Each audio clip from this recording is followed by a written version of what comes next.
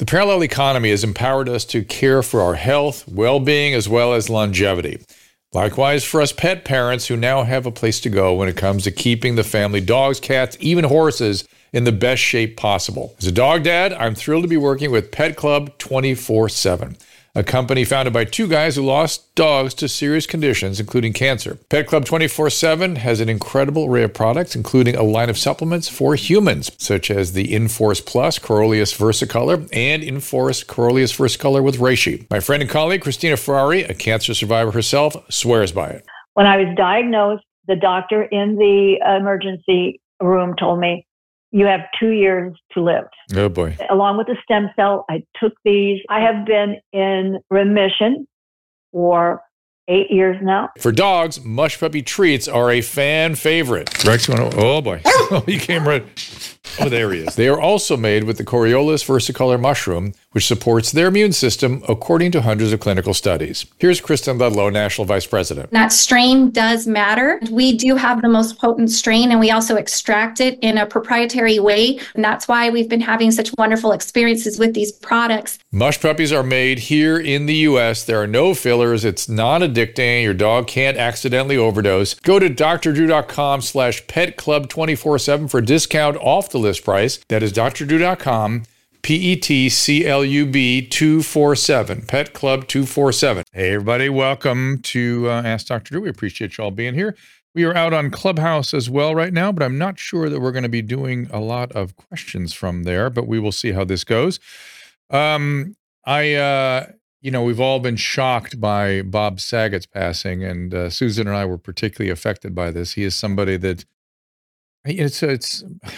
it's so almost uncanny that what you'll notice in everybody that knew Bob, we're all saying the same thing, and it's not because of hyperbole or that he's saccharine. He was just a great guy, and he was great to everybody, and he was humble and funny. And I mean, Susan, I don't know if you want to make comment at all. I'm not sure if you knew him as well as I did. Personable. See, this particular picture I ran into it in an airport, and he asked me to be in this movie he was producing at the time.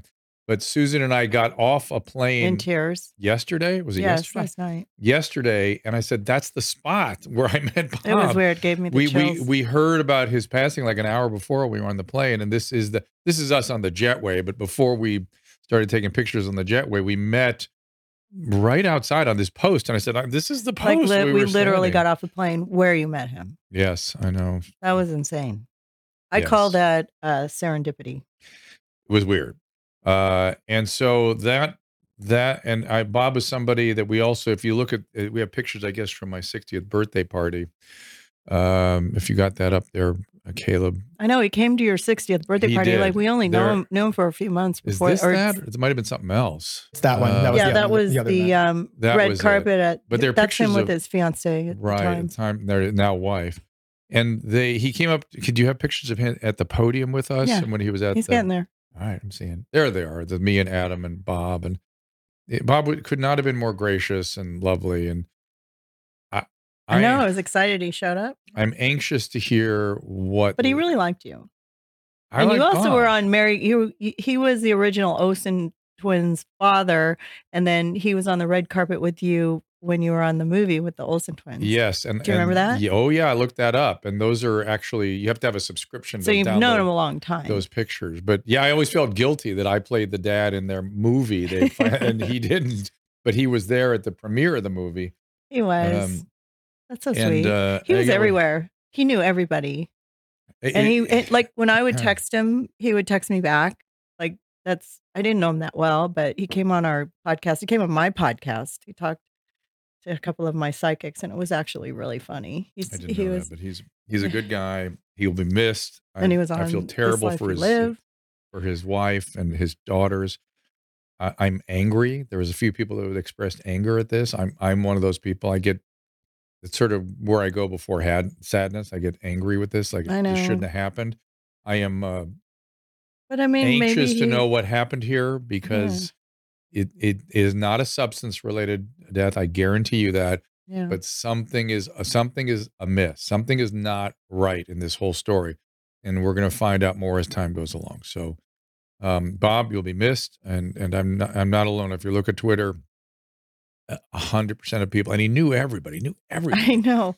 And he was friendly to everyone, exactly. too. He didn't just know them. He was like even friends me. with them. Like, who am I? Everybody felt like he was their friend, and that's the way he made you feel. So, and he was funny as shit. That's the other good. He did his job, and you might look at the movie The Aristocrats if you want to see Bob at his most dynamic. He was really good. He could be pretty filthy when he wanted to be. You should watch him on my show. He was funny on my show too. Okay, was that up somewhere? Yeah, Calling Out with Susan Pinsky. All right, you can just get that on Libsyn or YouTube or iTunes or whatever. He's in the last 20 minutes of the show.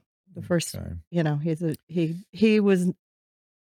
was nice enough to come on. Let's just put it that way. Because he was on your show, and I said, "Well, do you want to have a psychic reading?" And he said yes, but he was very open to it too.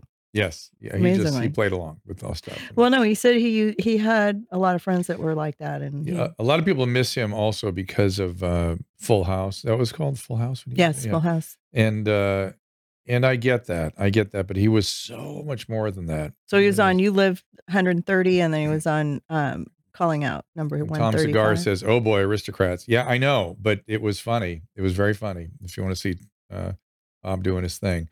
All right. So yeah, well, he did a lot in his life. He had an amazing life. Yes, he did. And he loved what he was doing. That's one of these sad things about his last tweets is that he was expressing how he was down in Florida and how much he enjoyed. He said his last tweet was essentially, I can't believe I just did 2 hours or something. I'm just so addicted to this. This is great. Yeah. It's nice to get back to work, and I don't know. Who knows what happened? Nobody deserves to die alone in a hotel, though. That's all I know. Yeah, I know. What did you announce to me? I'm going to go everywhere with you. So from now on, she is going to come with somebody has to watch you take your last breath. So she's going to have a paddles with her wherever she goes from now on. And so we'll have one of those little defibrillators you can get in a plane or wherever, those little portable units. So she's going to travel even so, if it's your time, I don't want you to be alone. That would be terrible. It's sad for the people, but who, you leave behind. It's so sad because you just think, oh no, what happened? Yeah. And it also just, if you're a great person, it just sounds so lonely. You should be surrounded by the ones that love you. And let me just give you my thinking. So obviously everyone thinks substance at first, and it's like, no, I checked far and wide. That is not the case. Second, you think, well, a cardiac event. Well, did he have a heart attack? That's possible. But he had, intracranial bleed is the other thing, either hypertensive or aneurysmal. He had a sister with an aneurysmal bleed, and it does tend to go in families. Stroke, not in his age group, not like that, not so massively. And yet there was an autopsy apparently and no report yet. So I'm very suspicious. Something's not right here. So we'll find out. Doesn't it take a couple of weeks to find out? If you see an intracranial bleed, they usually report that. Right. If they see a myocardial event, the dead myocardial tissue from a heart attack, they don't always say everything. They will usually report that. But if it's something that they need to go repair the tissue and look under the microscope, that's what takes a few weeks. The toxicology takes a few weeks too, but that I promise you is going to be negative. So, all right, let's bring my guest in here. Let's cleanse the palate with my buddy Tyrus. Our laws as it pertains to substances are draconian and bizarre. The psychopaths start this way. He was an alcoholic because of social media and pornography, PTSD, love addiction, fentanyl and heroin. Ridiculous. I'm a doctor, for sake. Where the hell do you think I learned that? I'm just saying, you go to treatment before you kill people. I am a clinician. I observe things about these chemicals. Let's just deal with what's real. We used to get these calls on Loveline all the time. Educate adolescents and to prevent and to treat. If you have trouble you can't stop and you want to help stop it, I can help. I got a lot to say. I got a lot more to say.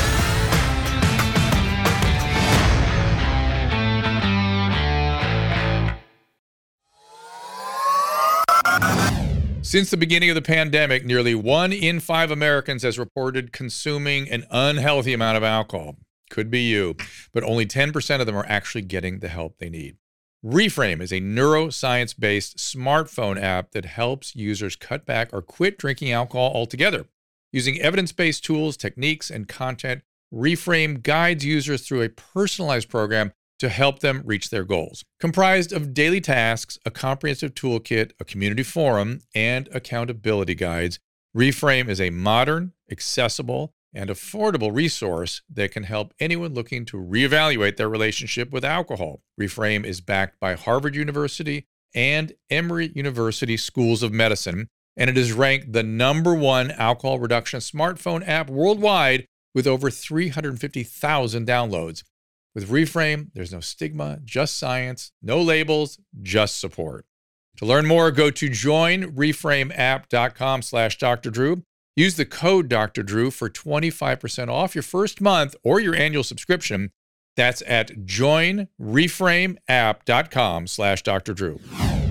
Tyrus, you all know, of course, from this show and from, the Greg Gutfeld show. Most nights, what night are you in there? Usually Mondays and Tuesdays. But with Mondays and Tuesdays now.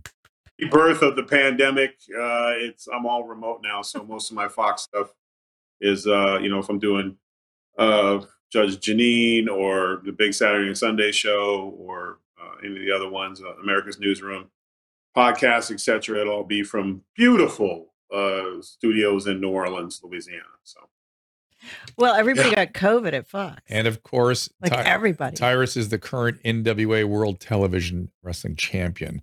Yeah, you can witness his belt. February 12th, so it's coming up soon. But wow, just where to this,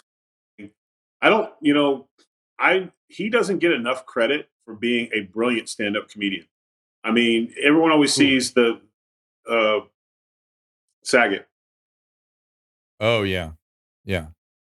They don't realize, like, when you saw him in the sitcom, that was established and that was parameters on it. And, there's the rules, with the family comedy. And he was phenomenal at that. But his stand-up was unreal. Yeah. And I agree. I think. And and it's a small role, but it is the most iconic role of there's no other way to half-baked. When he gave his speech, it was the most hilarious thing you could imagine. And he was just in the room, and Chappelle went and said he had an addiction to weed, and Saget stands up and basically rips him apart. And I won't get into what he said, but those of us who remember that movie, it was phenomenal. He asked him, had he ever done a certain act for weed? And Chappelle said no. He told everyone, well, you can boo this man. And then everybody booed him. So, but he had that shock value about him because he looks the part. He looks like the host of America's Funniest Home Videos. And he looks like the dad. But if you get him in a nightclub and a microphone and let there be a heckler, his level of just brashness and quick wit, he just not enough. Everyone saw it, but it never got to the same level because he was already America's dad for a long time running. And, and one of the things that I think we need to point out, he stayed America's dad. He didn't have the fall from grace. He didn't have the Bill Cosby situation. He didn't have some of the dads we had. They had hidden lives and they were miserable people and all this kind of stuff. So I think as a comedian, he's one of the ones I look at for just being able to go out there without a plan and just make magic. So I don't think enough people know about that. So I met him one time briefly. He asked me not to kill him. And it just, I was with Snoop and he just said, "Oh God, don't kill me." Hello. I said, okay. And but you understand you're a presence. You understand what would prompt somebody to say that, yes? I forget. And every once in a while, like when I'm out and I'll be at the shopping center and someone cuts in front of me in the line, I'll be like, "Hey," and I'm like, "Oh, sorry. I'm so sorry. I am so oh my God." Sorry. And I'll be like, "Sir, I just, so it's I forget sometimes when you get used to it, you're used to being doctor, and being smart. So people just kind of you forget. No, it's just this is you. You're just you. You're Tyrus, and you don't. Yeah. You're just yourself, and sometimes that's scary to people. You just forget about that. Oh my God, it's so funny. Yes, apologies to the clubhouse. I forgot to hook it up, and so you guys didn't hear Tyrus. Again. It seems to be it's clearly will happen again yet again because it seems to be my go-to move is to forget to hook up Clubhouse. So I apologize to you all. Okay, there's the pictures of the birthday party. Yes. That he so graciously showed up at. Yeah. I was excited. Yeah, it was phenomenal. I mean, I did not expect them to do that. So, Tyrus, let's talk a little bit. Susan wanted to hear your thoughts. And by the way, I have missed you. I've been to Gutfeld a few times, and I miss you every damn time, and it pisses me off because I always kind of look forward to seeing you, and I get to see your buddy Cap, but I never get to see you. So I'm going to try to time that better in the future. Word is on the street. You'll probably see me there a couple extra nights a week once we get this, whatever this is, situated with the Omicron variant. With everyone basically catching it, which I think Doc is a good thing at this point. We're kind of seeing it filter through it, so I'm hoping that's a positive sign of the vaccination. My house had it. Yeah, our whole family had it here. And it's interesting. I mean, it's more prevalent than people realize. I mean, our household, only one person got detected by the public health department. The rest of us tested at home and stayed home, and that was that. And so, it's so hard to get the testing. Yeah. Our doctor basically said to treat as symptoms arise. There was no testing, like you couldn't go to CVS or buy a kit or whatever. You could order them online, but they were back ordered, and good luck getting anything shipped on time. So we're just following the guidelines that were put in front of us by a doctor in terms of just monitor and treat as needed. And, so that's basically what we're doing. I literally was on the verge of getting the vaccine, the booster, but I was seeing a lot of adverse reactions to it. And I thought, gosh, the Omicron seems so much milder. I think I'd rather get Omicron than get the vaccine. I think it's actually going to be more effective and safer. And boom, then I got it, and that was it for me. So now I'm double. I'm a what would you call it when you're been to something twice? I've had the Alpha and I've had the Omicron. Two double time winner, they call it. Two time. Yeah. Well, no. Yeah. So I took this weird test, because I was able to get my hands on a COVID test before I left for New York, because I got it over the New Year's, and they actually, I am reported, Drew. So 2 of us are reported because you had to take the test and then you had to, Oh, that one you sent in. Okay, yeah. good. Well, you have to do it. Yeah. You scan the test and it says you're positive. And so I guess I have a result.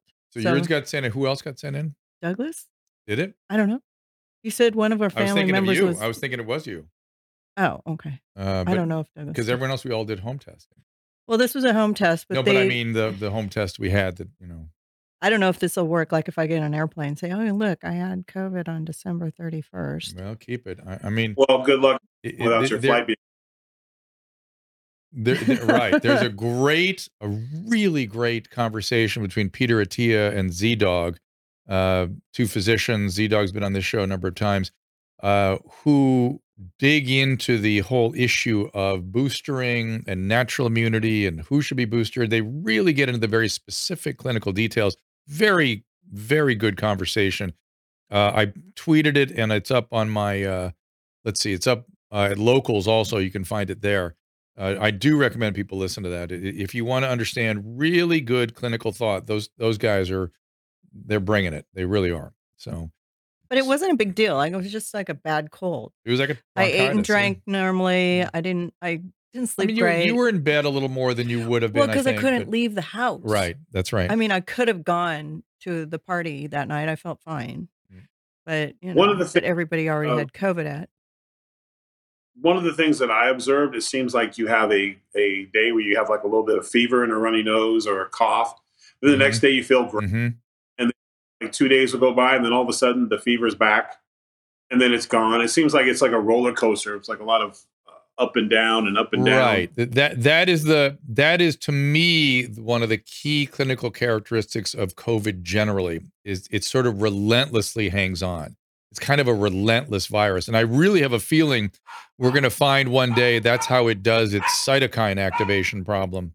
Did Rex ever come out of the cage, by the way? So our dogs are going nuts right now. But somebody is, Jaron is tweeting here, or at least on the restream, saying it's just the COVID fog lingers longer than the 2 days Omicron last.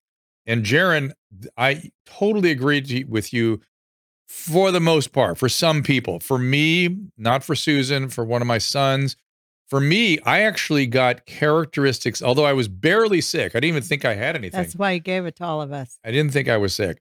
But I did have what very familiar long hauler symptoms. The exact same symptoms I had with long haul, very much milder than when I had the real alpha.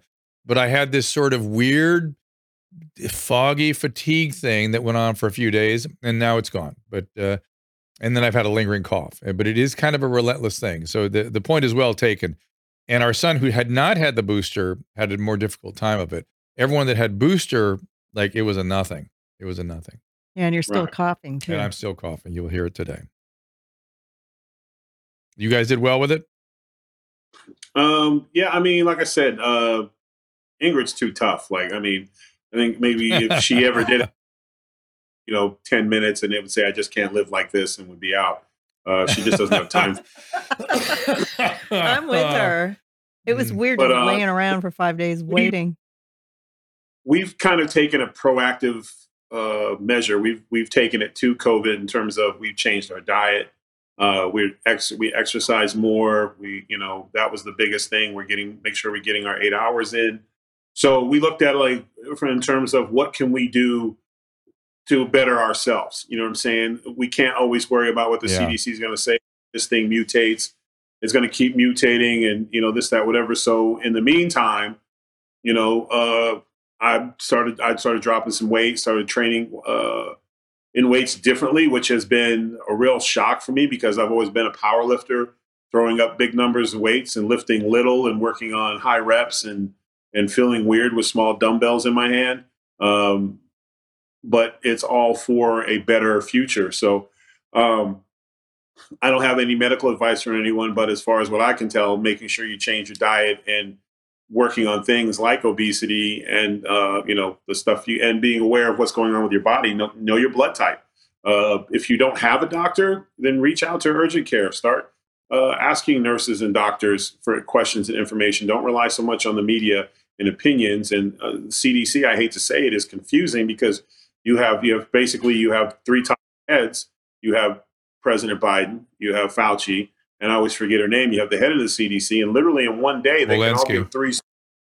Walensky, yes, I'm sorry, and they give 3 speeches and in completely 3 different languages. It's very confusing for the American. So my whole new. Hey, you are singing my tune, man. I've been saying this from the beginning. This is a medical syndrome. Patient with doctor should be making their decisions on what to do, what Joe Rogan did with his doctor, what Aaron Rodgers did with his doctor should be none of your effing business. You may agree or disagree with it, has no relevance to anyone except the doctor and the patient. And you can listen. We should have been able to listen to Fauci and the CDC for guidance for my profession. It should have been, as it has always been.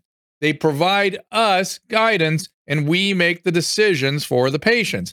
This got taken away from the practice of medicine. So I'm so delighted to hear you emphasizing bringing it back to the patient and the doctor, and the two of them make a decision, and that's that.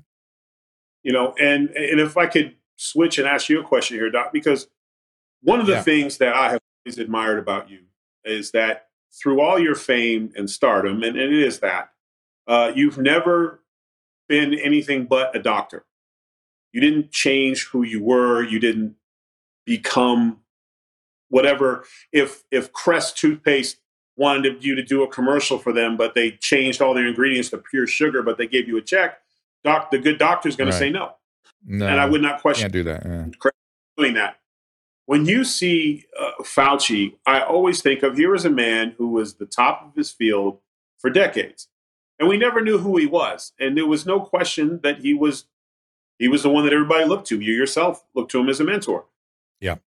Yep. Being on TV, I feel like he wasn't able to not become I don't want to say a tool because it's rude, but not a tool in the terms like who he is as a person. Because I don't know him and I'm not going to judge him that way. An instrument. But what I'm saying, an instrument. He became an instrument, and he became caught up in his own facade to where he's now getting in arguments and fights with TV hosts and things like that.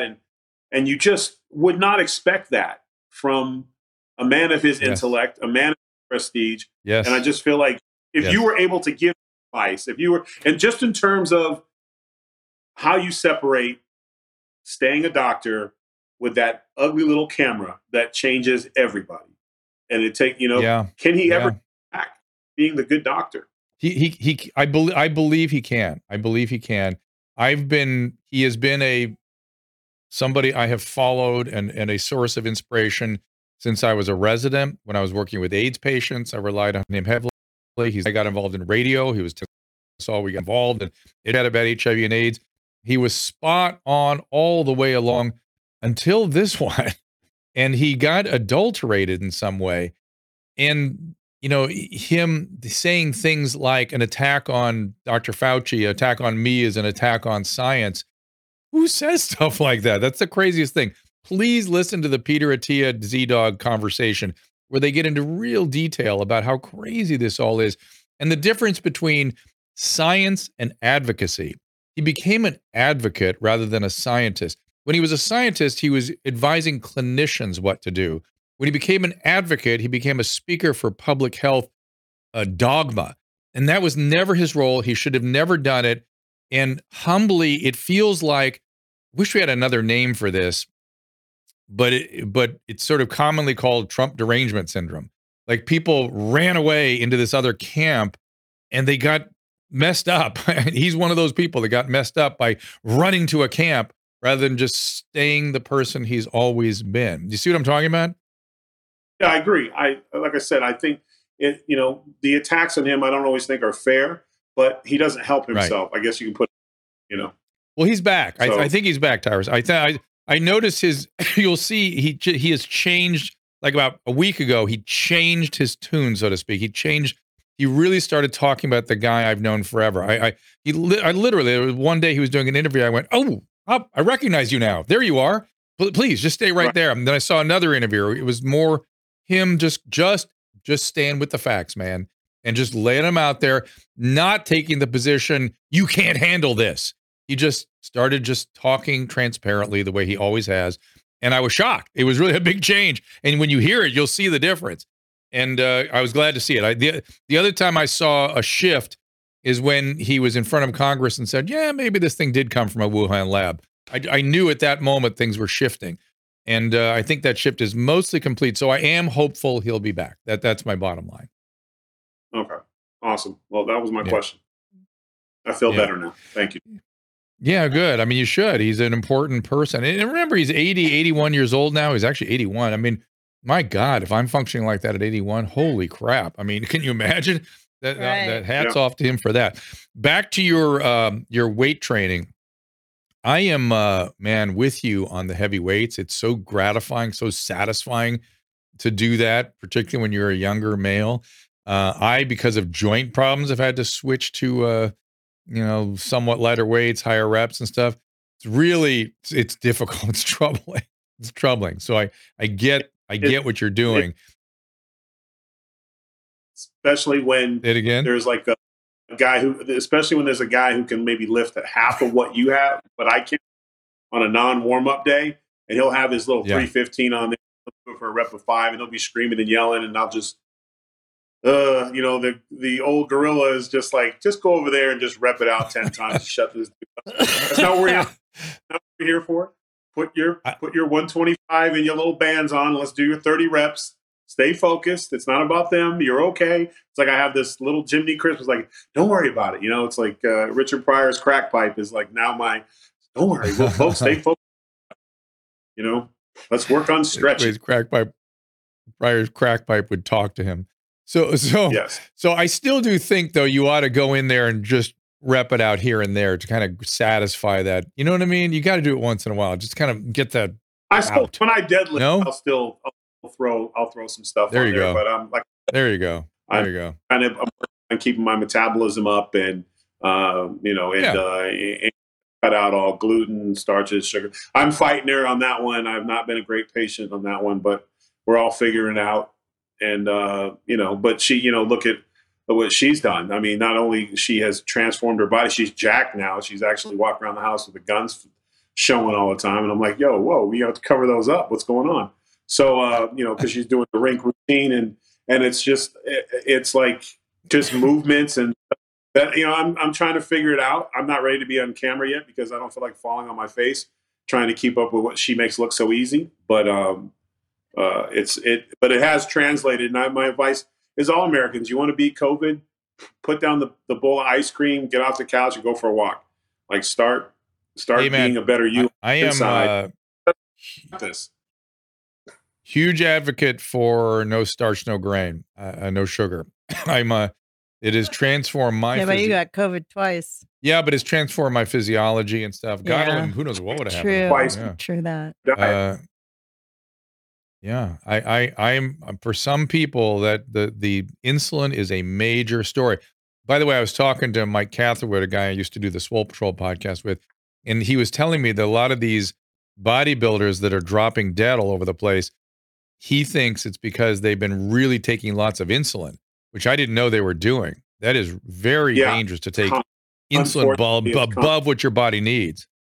Yeah, it's crazy. Right. Yeah, I remember seeing I'll leave him nameless, one of the guys that I was wrestling with when he got released from the company. We were at a workout somewhere and I thought he was a type 1 diabetic or a type 2 diabetic. And he said, no, I do this. This is how I keep the body fat out. You want abs, this is the way to do it. And Jesus, so it's not uncommon. I mean, a lot of people, bodybuilders in itself, the amount of stuff that they go through, there's just not big enough payday. And while the men, it's bad. For the women, it's even worse because they have bad trainers who don't always tell them the side effects of testosterone. They don't tell them your voice. Like they make mistakes and say, oh, you'll get your voice back and you can have children when you're done doing this stuff. And they couldn't be wronger, because it's basically the way our bodies work. You get an injection of testosterone as a woman, that your body starts changing. Mother Nature is very simple in its complexness. We have a certain amount of testosterone and a certain amount of estrogen. And when you mess with that, your body's going to adapt to it, and be like, oh, well, and then you'll start having male characteristics or vice versa or whatever, which for mental health reasons got to be even more troubling, because I think I don't think we realize necessarily all the chemicals and stuff that we put in our body trying to get a great physique. I don't always think about what it does to our mental strength and health. And I think sometimes it's true. Exacerbate because for some guys, no matter how in shape they get, they always see something wrong in the mirror. And that has nothing to do with their body. That's something with mental. They're never big enough. They're never, they got to get bigger and bigger. And then it's to the point where like the average person sees them and they're like, dear God, why would you do that to yourself? But he'll be looking at himself going, man, if I could just get another inch on this bicep, my whole life would turn around. And it's just, it's psychological. We never see anyone doing psychological. Oh, I'd yeah. be interested to see that. That is body dysmorphia. It's body dysmorphia full on. And again, something Catherine would have talked about. But also, again, we're talking about extra physiological doses of testosterone, non-physiological, things that people shouldn't be exposed to or would never be exposed to in nature, different than testosterone replacement therapy, which I'm a fan of. Right. Yeah. This is extra physiologic testosterone. And to your point about that, for the men, for the women, yes, they can have hair growth and voice changes and things that never come back, and fertility issues. For the men, I've seen all kinds of erectile dysfunction and libido problems that are really problematic afterwards. Now, I know they've come up with strategies to try to deal with that, cycling and all this stuff. I don't know. I can't imagine it's does that much, particularly taking all that insulin. But let's. It's a lot to risk your manhood on some guy in the back of a gym giving you some stuff to inject in your arm. I just, yeah. Done the right way. Testosterone is a beautiful thing, but it's typically in these situations, it's not being done the right way. So one of the things Tyrus is more known for is his political commentary, which I always appreciate. He always has an interesting take on things. recently we had a couple of speeches from President Biden, Vice President Harris, and I'm wondering particularly how you reacted to Vice President Harris's speech comparing January 6th to 9/11 and Pearl Harbor. I'm wondering what you thought about that.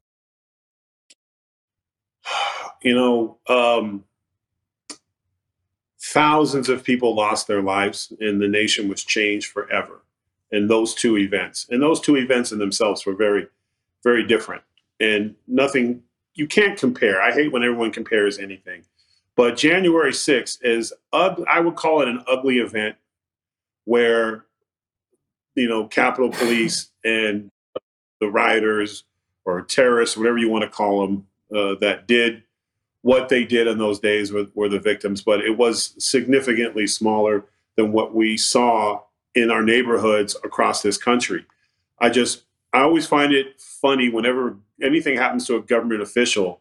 It is it's an outrage, and the country should be shocked, and we should spend millions of taxpayer dollars finding out who did it, even when we have all the people in custody already.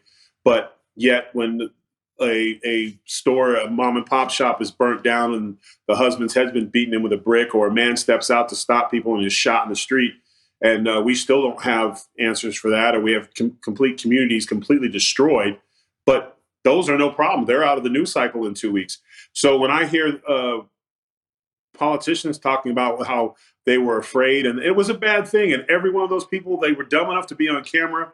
The FBI did a phenomenal job of getting everybody involved to the point where even the people who were making the calls and are getting wrapped up and locked up, and they're getting hit with real sentences. So as far as I'm concerned, January 6th incident is what I prefer to call it. It's just when it happened to them. But look what they had all there for them. They had the amazing Capitol Police protecting them and saving them and keeping them out of harm's way. The people on the street didn't have the Capitol Police there. They didn't have the FBI agents there and Secret Service risking their lives to keep them safe. The senators, although they were scared, they weren't physically attacked and hurt. Whereas store owners in this country who literally are getting dragged out, their entire life taken before them, and then once it's over, you maybe get an interview. There's no outrage there. One side of the political aisle will say, it was peaceful protest. How is it a peaceful protest when there's a fire in the back?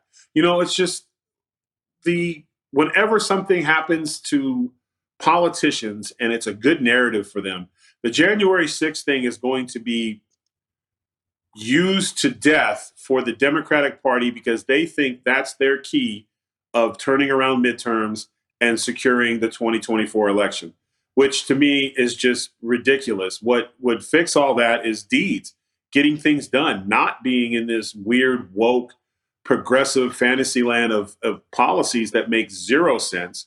You're so focused on Build Back America, even best case scenario with those things, you won't see the potholes fixed in your road in 10 years. We have things in this country we need fixed now. You need to fix the border now. You need to deal with inflation now. You need to figure out a way of getting people back to work because you have made it a business not to work.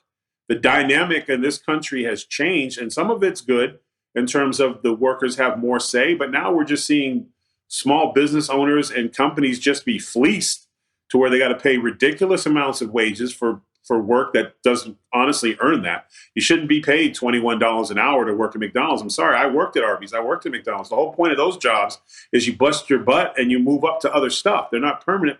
You shouldn't, this whole idea of this ninth place theory where every job is the job you should have for life is shocking. So when Harris says things like this, it only hurts her. Americans are like, yeah, what happened on that hill should not have happened.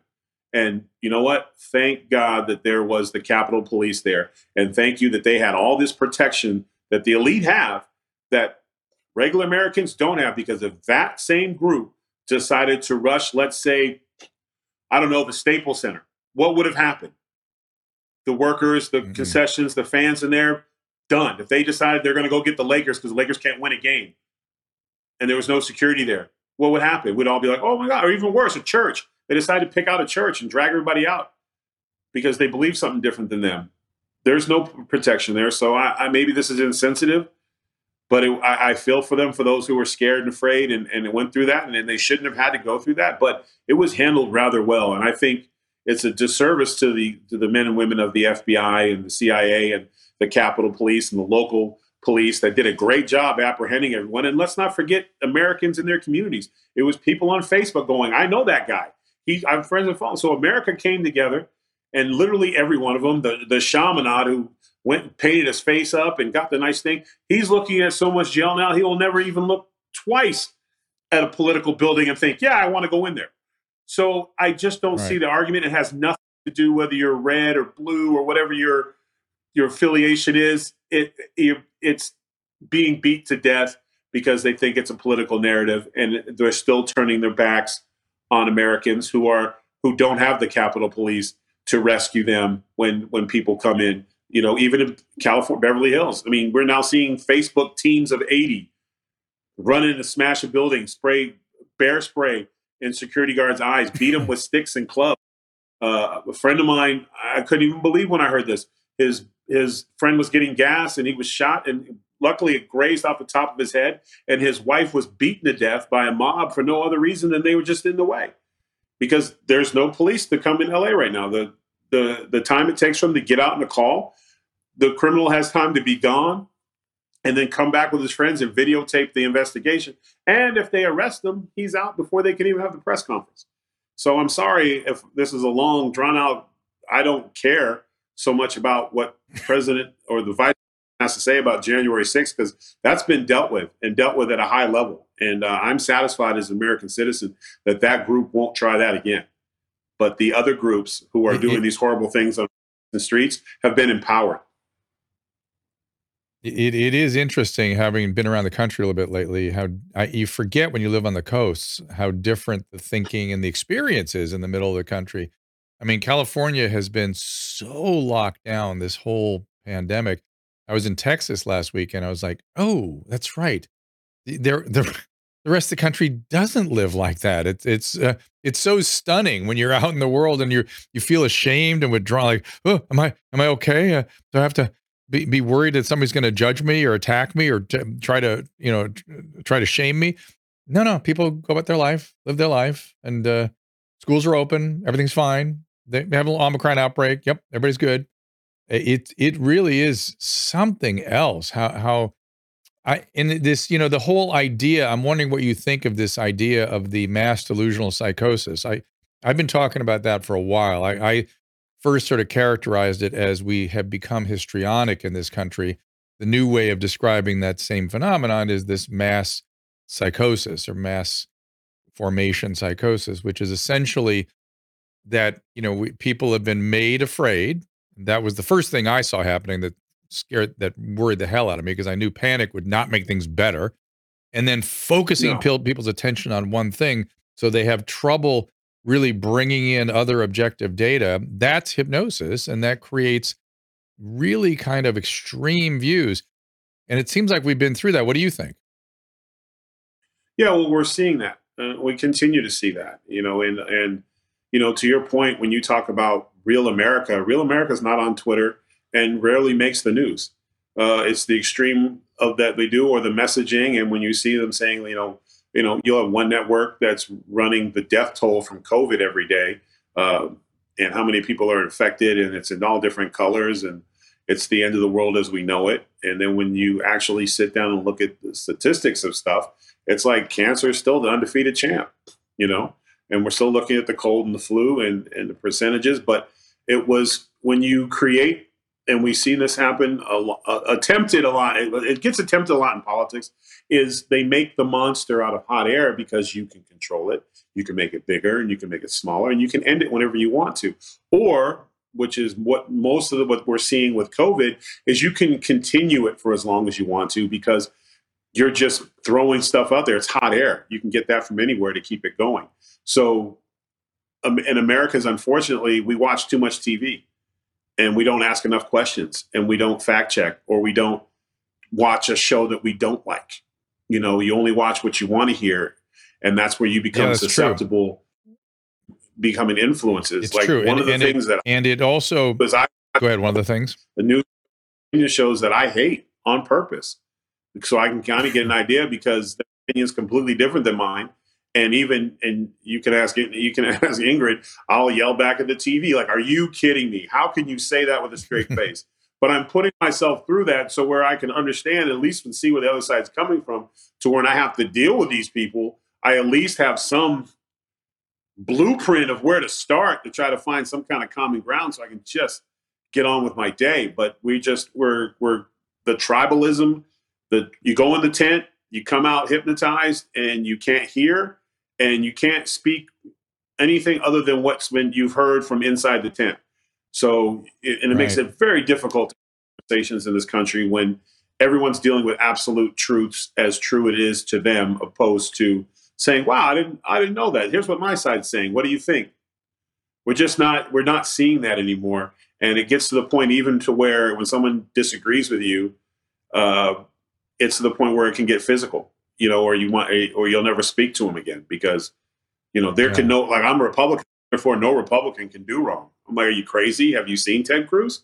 Just to name one, Democrats got a few on their side. Like, every time AOC speaks, nothing but bad happens. But who gets the microphone?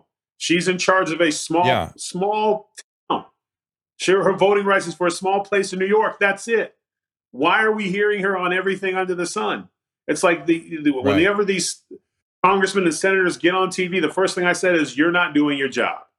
If you got time to do interviews every night on every news network, who's doing your job? Or you're traveling everywhere and you're on vacation.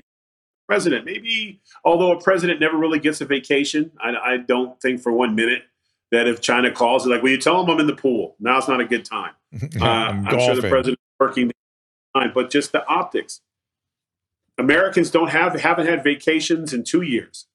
So maybe the politicians can wait, and at least. Yeah. Do you ever worry? Would be better. Let me ask this. You always, I can't characterize you. I always consider you sort of a moderate, and you always have a very unique, specific, clear point of view. Do you ever worry that being on Fox News, you're going to get painted with the brush of one of the tents, since there are sort of 2 tents out there, or maybe 3 tents? Do you worry about that? I mean, they lie, but I'm too big for one paint color. It's just not happening. And here's the thing about being in the tent. You can only stay in the tent if you read the scripture of the tent. You don't come in the tent and start talking your own ideas. You get banished. So I will be in the tent for a little while. I'll get as far as, hors d'oeuvres, maybe a slight beverage. And then they'll ask me a question and I'll say, I don't really like that. They'll be like, excuse me? Yeah, that's dumb. I wouldn't do that. That's stupid. Well, why? What? No, you don't understand. Are you one of them? Are you in disguise? No, I'm just the dude who says I don't like the paying taxes on thumbtacks. I just think it's stupid. And they'll say, get out of the tent. And what I like about Tyrus is that no. First, you before you get out of the tent, you do something else. You stand up, and that pretty much takes care of everything. And just the short tenure, I'm out of here. But it comes from it came from being someone who didn't, and there's no way to say it, I didn't give a damn about politics when I was poor and struggling and chasing football. And I didn't care about any of that stuff. I had to deal with real life stuff and keep my lights on. And even as big as I am, believe it or not, miss meal cramps or trying to decide, do I want to go out with my friends this weekend and pretend like I'm successful, or actually pay my bills and not have my lights out this weekend? I didn't always make the right decision. So that is my background. Whenever I look at stuff, it always comes from that lights on, lights off mentality. And I think more, and I'm not alone, there's more people like that. But when you're dealing with, here's a perfect example. Fox News gave me a job with no journalistic education because they liked what I say. They thought it was different and they took a chance on me. Interesting. No one thought it would turn out this way. CNN wouldn't have gave me a job. No way. MSNBC? No way. Fox News, Greg Gutfeld. It was a late night show that was kind of okay. It was like he was taking a chance, jumping from red eye to Gutfeld. And it was on a Saturday night. So the bosses don't watch TV on Saturday nights. So, an opportunity, when I look at like my favorite sports show, Undisputed with Shannon and Skip. Shannon, same thing. I think Shannon's the best voice in sports, and he doesn't have his journalistic. He's just a really brilliant man who's got a strong opinion, and he's educated, and he reads books, and he's always prepared. And I'm always prepared. And if you do those things, you can have a conversation with anyone if you're prepared. Yeah. And so that is kind of gave me a more like, I'm going to be myself. I had to learn this lesson. This is why the WWE was so great for me, because I wasn't always this way. There was a time when I would have done anything just to be on TV, just to get my spot. You know, when Vince and them decided to change my character to the Funkasaurus or whatever. And at first I was dead against it, but then I was like, I'm going to do it because I'm not going to lose my spot on TV. Even though I thought it was long-term to be great for my career. But I turned it around. But and that wasn't a bad thing, is that in my maturity and my time in the WWE, I learned from going from just being a pleaser to really focusing on pleasing myself. And if it's not good for me, then maybe this place isn't good for me. If I don't think it's good, and I'm not talking about, I want you to lose tonight. I don't want to lose because I'm a tough guy. That's not the issue, is when you're asked to do things in any job and you do it because you don't want to, and being able to start going, you know what, I'm just going to be myself. And the irony was that that's all the WWE ever wanted me to be, was myself, but I didn't know who I was. So I had to, they gave me the tools that has grown into my career.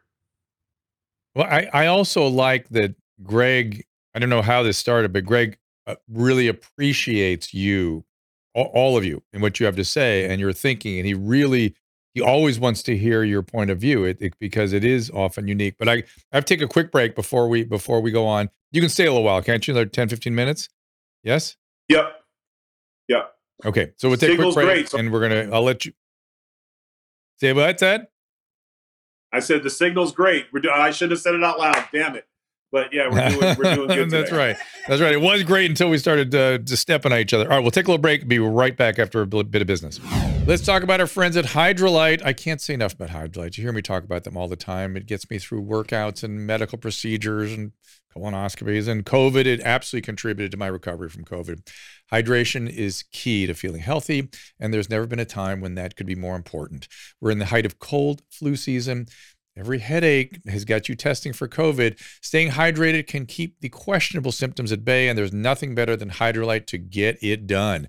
Taking their hydration formula one step further, now there is Hydralyte Plus Immunity. It starts with their fast-absorbing electrolytes and adds a host of great ingredients. Plus, each single-serve, easy-pour drink mix contains 1,000 milligrams of vitamin C and 300 milligrams of elderberry extract. Hydralyte Plus Immunity comes in convenient, easy-pour powder sticks that rapidly dissolve in water to make a great-tasting drink that has a 75% less sugar than your typical sports drink. It uses all-natural flavors. It's gluten-free, dairy-free, caffeine-free, non-GMO, and even vegan. Hydralyte Plus Immunity is also now available in ready-to-drink bottles at the Walmart next to the pharmacy, or as always, you can find it by visiting hydralyte.com/Dr. Drew. That is hydralyte.com/Dr. Drew. And be sure to use that code Dr. Drew 25 at checkout for a special discount. And we are back. Sorry about this. We're going to send Tyrus a blue mic. Oh, good. Fantastic. Yeah. I mean, the guy, even though they're not sponsoring us this month, this will be the last time you'll see it for a couple months. They're taking a little break, but they will send you, Tyrus, a blue mic. Excellent. Tyrus, I just need your address. All right, also, so excellent. it looks like Tyrus's video, it froze right when we went into the break. So I texted him. He's just has to refresh his screen. Funny. Right after he said it was a great connection. That's okay. Funny that as soon as he talks about how great the connection is, it shits on when us. I get to surprise him with a blue mic. Oh my So gosh. also we have the bobblehead, which I'm gonna go get in a second. It's in my suitcase. It's available at drdrew.com/shop. So if you want to go over there and get your Dr. Drew Susan limited is edition. Very, very proud of her bobblehead, and thank you to Alana for that. And Harley Spears had a really interesting tweet with it today with a brain. Oh, really? Oh, yeah. Really We have a contest. So very funny. take a picture of your or do something on social media with your bobblehead that you might think is funny. Yeah. And put hashtag where is Dr. Drew? Yep. In the thing. And then also make sure we're tagged wherever you do it so we can see it on Instagram. Yep, fair enough. We're getting Tyrus back because I have something I really wanted to talk to him about. Do I get to tell them what they win? Another bobblehead. Yeah, but an autographed one. So signed bobblehead. I think it's hysterical. It'll be worth another $5. Get the bobblehead and figure out, put it in Elf on the Shelf style bobblehead, and you will win another bobblehead. It's fantastic. Don't be a dick. I just think it's funny. Drew doesn't realize it's because he can sign his name all the time, so he doesn't realize how special that is to a lot of people is to actually get it. Right, you can sell it for a little bit more on eBay. Right, go on eBay. But exactly. By the way, Caleb, for those of you that are your Mom's House fans and Dr. Drew After Dark, Susan Pinsky has a couple of appearances coming up that are somewhere between disturbing and mind-blowing. So I recommend in about 2 weeks, 3 weeks. Yeah, 2 weeks. This is a good one. 3 weeks. Harley Sears. Can you pull Harley up? Sears. What did I say? Can you pull up his Instagram, Caleb, while we wait for Tyrus? I was just thinking, Harley Sears. What is it? Somewhere between disturbing and profound. What did you just say, Drew? That sounds like between disturbing and mind-blowing. Mind-blowing. That seems like that should be the tagline of the whole show.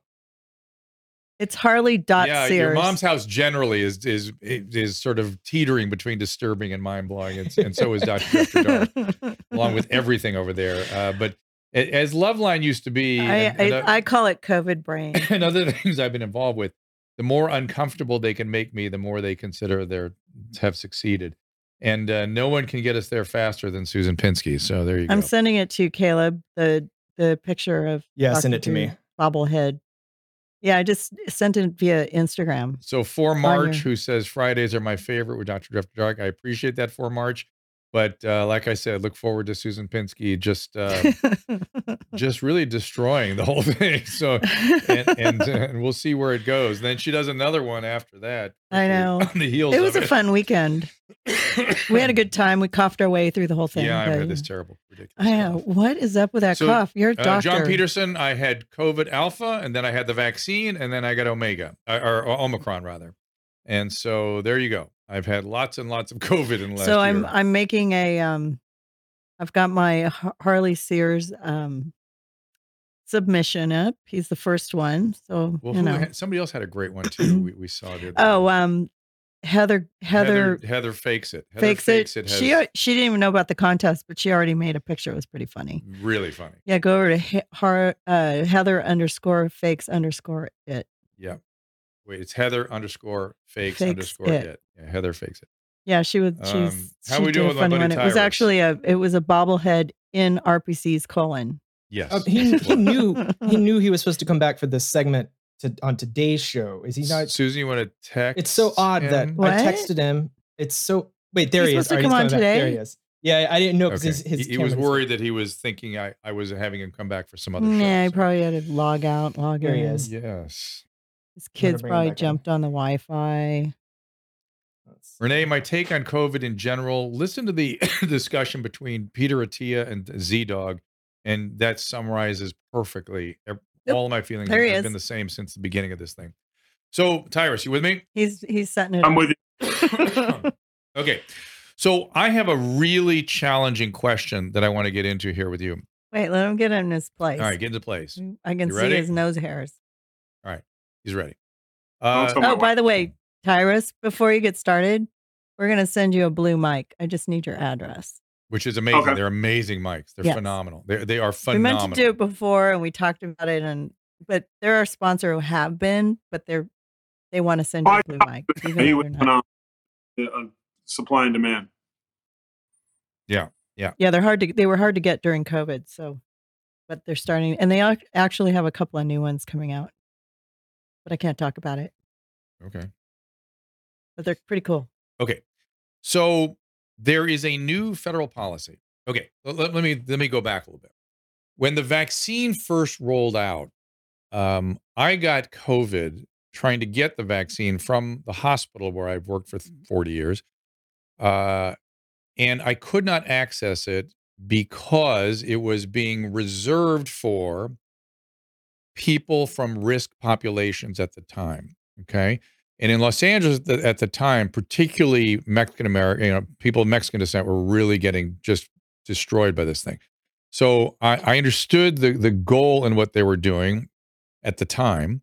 It was kind of foolish from the standpoint of me getting sick, because I was going to be a volunteer in their emergency room. So they lost an asset, which seemed foolish to me, but okay. And then it kind of flipped on its head, where vaccines went from being restricted to being pushed. Okay. Now we have monoclonal antibodies that are also a limited resource, and we have a really effective antiviral medicine called Paxlovid. And appropriately, the government now has set standards for restricting the access to these two interventions. And they include sort of severity of illness standards, like what's your oxygen saturation and how old are you and are you obese and this kind of stuff. But they threw in and actually doubled the impact of being from Black or brown communities. So if you're white, it's really hard for you to get these things. And in fact, I have somebody in the hospital right now who's had real serious trouble because he couldn't get monoclonal antibodies. Is this, and I understand what they're trying to do. I get it. I'm struggling with it though, because I've had patients do poorly who should have gotten these things and couldn't because they weren't from a risk population, even though it was clear clinically they were going to have trouble. So what the problem I have with it is not the intent. I get the intent and I fully endorse it. What I'm having trouble with is when a physician says, no, this is somebody who's going to get into trouble. I can see it evolving. It's going to be a problem. That has no meaning in the equation that leads to whether or not somebody is going to get an intervention that could save their life. And that's the part I'm struggling with. How do you help me with this? Well, first of all, Doc, you got to pull up the big boy pants and say you don't agree with it, because I don't agree with it as a Black man. When it comes to medicine, it should always be case by case. Everyone should have the same, no more, no less, opportunity to medicines, regardless of their color or the orientation or whatever. But in that same thing, if you're going to say, okay, we're going to take care of Black and brown first, and I get it, there are certain people in the social rights, the social liberty movement or whatever, be like, about damn time. This isn't the line at the water fountain. This is about people's lives. But let me push you back. Let me push back though. I'm going to keep my big point. Well, go ahead, finish. Yeah, finish. Okay. I have another caveat to that. Okay. If you're not going to tell the group the truth, if you're not going to be real with them, if you're not going to say some of the things that you do in your culture make you more susceptible to COVID, your diet, your lack of trust in medical physicians, your inability to always do the right things in terms of financially what you need to do for yourself when it comes to health, not waiting till the last minute to see a doctor. Some of the things that culturally that African Americans that we sometimes don't always do. The diet. Some of us, we're eating stuff that we shouldn't eat if we're trying to do our best. But they're scared to say those. So instead of saying what really needs to be said, because doctors are supposed to be about the truth, and sometimes the truth sucks. But we're getting at a point now where if you ask a patient their weight, you get shamed for it. So how the hell can you even deal with, say, COVID, and whether you're susceptible or not, if I can't even get individuals to be honest about what they're eating and how they're taking care of themselves? So that's why so my pushback, I get you. I get you.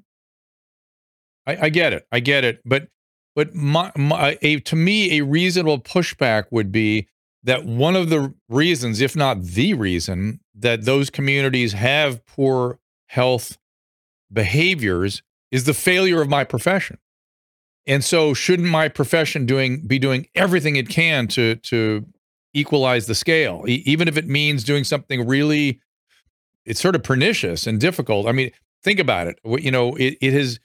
We've done some, it's not unreasonable for Black and brown people to distrust the medical community. It's not unreasonable. We've done some shitty things in the past. And I'm not just, people point at the Tuskegee experiment stuff. There's many, many, many more. There's many more things. The question sort of becomes, is this the right time or the way to settle that score? Okay, well, here's another thing. When's the last time in your memory that you can remember the hospital going out or doctors going out and going after a certain race? When's the last time? How many people that are alive today are affected by the horrors of what happened in the past? I mean, here's a perfect example. There was just an article that came out, Dr. Drew, that said senators and congressmen had over 12,000 slaves historically between them all. And, I was like, no shit, because everyone had slaves back then. So what are we going to do about it now? They got away with it. Okay. They're in their ever after. Yeah. And here's another thing. Even in my own culture, there was Black Americans who had slaves. I mean, it was an ugly period, but it has nothing to do with what you're doing right now. Opportunity in this country is available for everyone. Medical professions didn't fail in terms of you can only do so much. You have to go to the doctor. 2, you have to believe, you have to take care of your own self. You have to put education first. Mainstream media, you can blame a lot of it. But when you ask kids what they want to be when they grow up, and they all pick the most unrealistic fields because that's all they're seeing is a Sprite commercial saying that you can sing and dance and dunk a basketball or catch a basketball or be an action movie. Less than 0.01% of the country ever attains those type of things. But when you have unrealistic goals or you set role models where everybody wants to be Scarface and nobody wants to be the detective who's arresting him, that's on the group. And the medical profession is scared if a doctor comes out and says, listen, stop eating fried chicken and fried foods, period. It's not good for you. It's horrible genetically. It's not good for you. And we need to go forward. I get it. I get it. It was in the past. It was customs, but we need to change that. A lot of flour tortillas are not healthy. You need to change that. A lot of anymore because are racist. And a lot of white physicians. We have not made we have finally made the effort to make the physician population look like the general American population. In fact, maybe we're going to do a pretty good job of that, I think, going forward. But again, we're not putting the emphasis on being doctors. How many kids do you see dressing up in Halloween to be a doctor? They'd rather be the Walking Dead doctor. So right. It is Halloween, to be fair.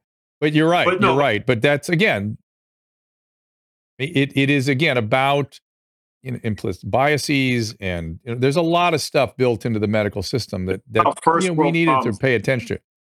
Yeah, you're right. You're not wrong.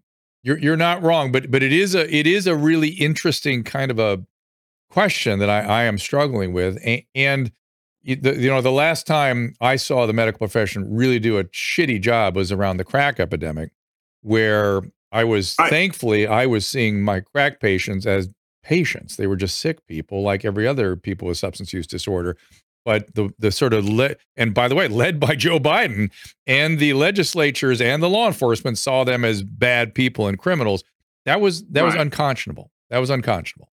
Fentanyl came along, and then the white population got a little taste of what it's like. And they're saying the same things. What it really comes down to in this country, the color of your skin is honestly irrelevant. It's how deep are your pockets. And if you go into a poor white neighborhood, they are getting the same shit end of the stick as poor Black neighborhoods, as poor Hispanic neighborhoods. But the difference is poor white neighborhoods don't get press. And they are not used as a crutch for narratives and explanations, because at the end of the day, America is about individual achievement. It's not about group movements. No, everyone is, when you move your family up, when you change your tax bracket, you don't take your neighborhood with you. That's not how it works. And one of the things that the mainstream media loves to do is always keep us Blacks together. We vote together. We are so dynamically different in so many different ways, from our gene pool, from what part of Africa we were from Australia, if we were from the West Indies. We have our bloodlines are so. Then you got to do all the mixing when it came in this country, all the slave masters who couldn't keep their eyes and their hands off it. We are a very dynamic, different group. And when you throw us all into one little word like Black, it's really, you're just missing it. So it sounds good. Blacks this, and again, Hispanics, same thing. You're from Mexico, you're completely different than someone who's from Cuba. or Nicaragua or El Salvador. Yeah. They're all from different places, just like in Ireland, Scotland, although you can make an argument they're so close, it's ridiculous. But the point is that we have all these differences, and we love to just kind of bunch them in together. When it comes down to, here's the bottom line. You want to fight COVID, you want to deal with things, stop eating bad food, and stop. But it's not even just that. It's so much easier to give somebody $500 a week in, it's not even welfare stamps. When I was a kid was like, you had to pay with the welfare stamp. So nobody wanted to do that.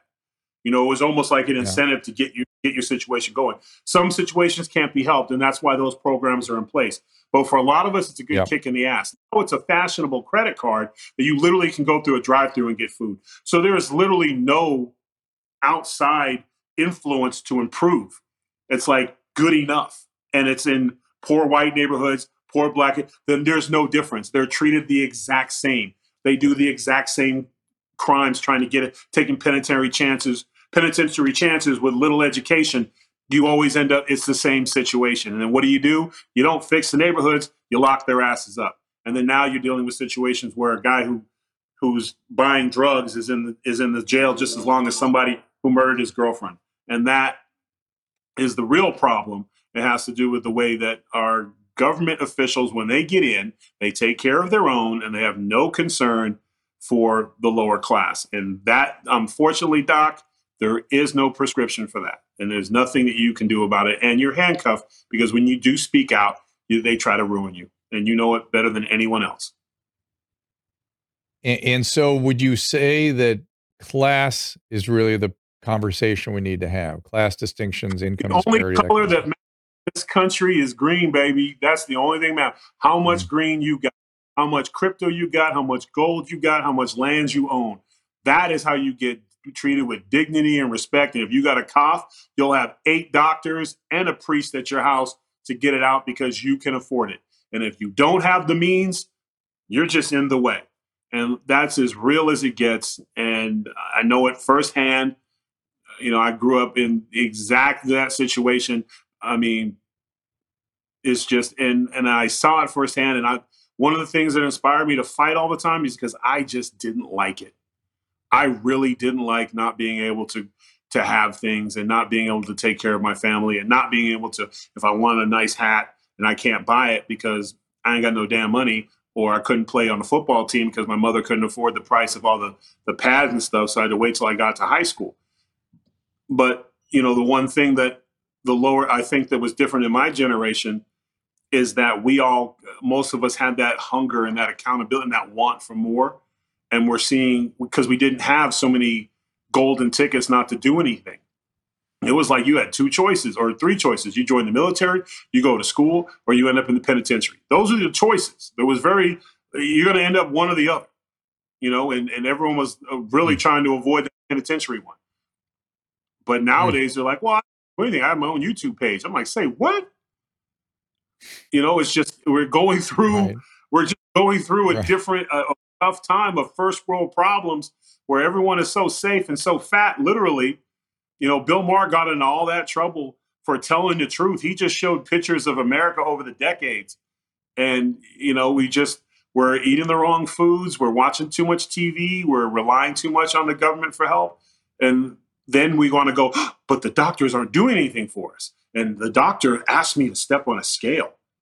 He can't do that. Well, how's he supposed to tell you to treat you if he can't check your blood and see how much you weigh and all that other kind of stuff? Yeah, it only sucks if you're not doing what you're supposed to be doing, but we're not allowed to hold people accountable anymore. So as a doctor, it's going to be tough right now because we're going through this kind of revolution right now of what we have. One group that's like, nope, we work hard. We're Americans. We kick ass and take names. And we have the other group was like, nope, let's just invent problems. We're all good. We're all the same. We all share. And, and if you don't like us, we'll just get rid of you socially.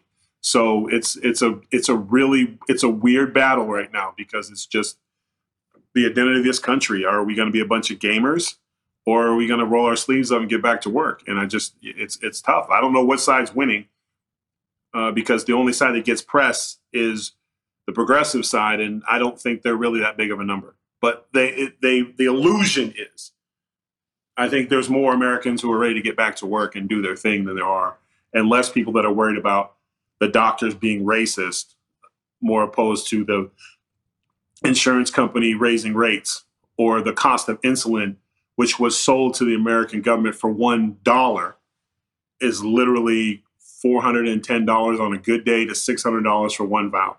How these type 1 diabetics are, and then now we have this explosion of type 2 diabetics, which is correctable, which you shouldn't do. And the type 1 diabetics who can't change it are literally running out of supplies because we are getting to the point where it's now, oh, you have type 2 diabetes. Don't worry, we're going to give you all this insulin. You're going to be fine, instead of like, you need to get on a diet.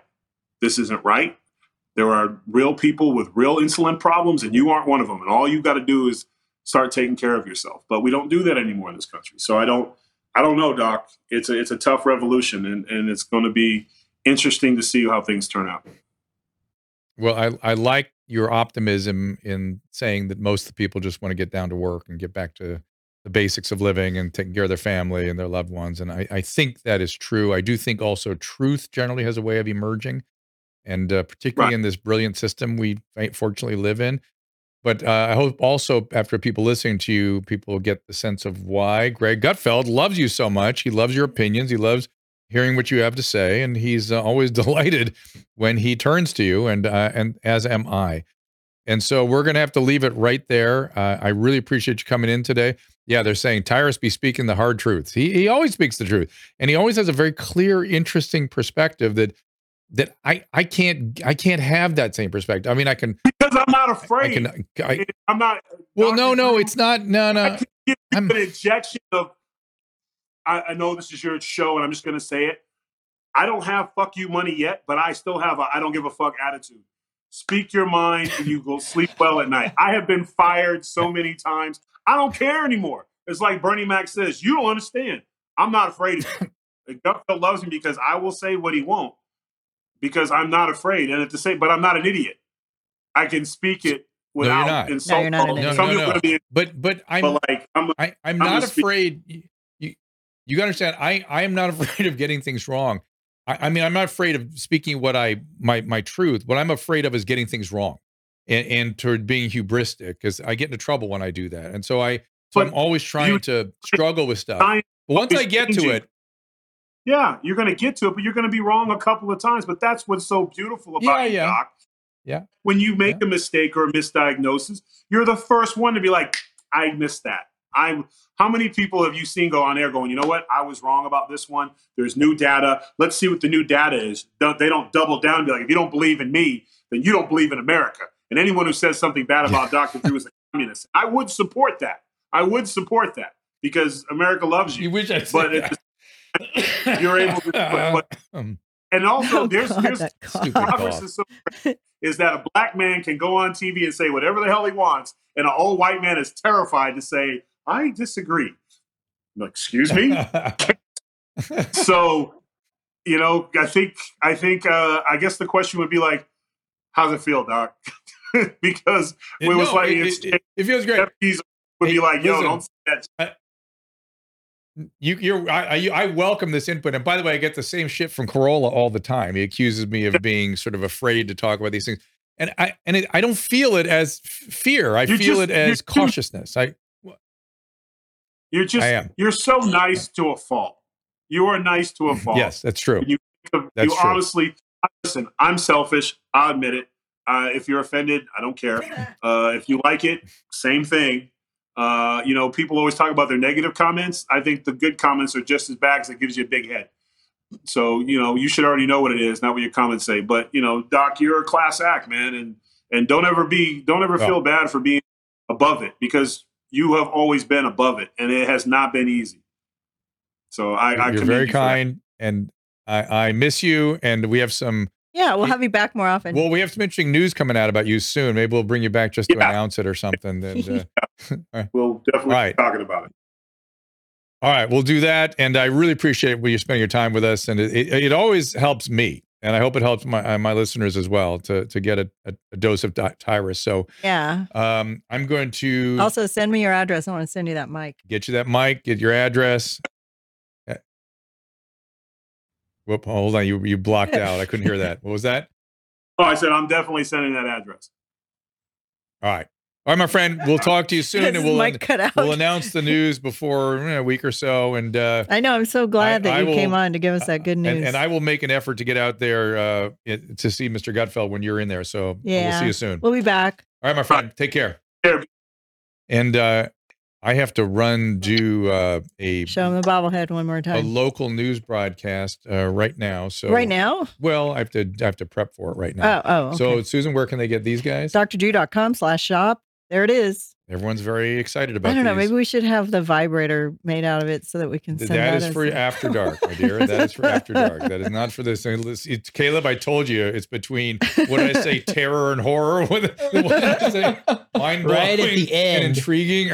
Dropping that in right there. So thank you on Clubhouse for hanging out. We're gonna end the room there. We appreciate you guys being here. Thank you, Caleb, for producing this. Ask Dr. Drew is produced by Caleb Nation and Susan Pinsky. As a reminder, the discussions here are not a substitute for medical care, diagnosis, or treatment. This show is intended for educational and informational purposes only. I am a licensed physician, but I am not a replacement for your personal doctor, and I am not practicing medicine here. Always remember that our understanding of medicine and science is constantly evolving. Though my opinion is based on the information that is available to me today, some of the contents of this show could be outdated in the future. Be sure to check with trusted resources in case any of the information has been updated since this was published. If you or someone you know is in immediate danger, don't call me, call 911. If you're feeling hopeless or suicidal, call the National Suicide Prevention Lifeline at 800-273-8255. You can find more of my recommended organizations and helpful resources at drdrew.com/help.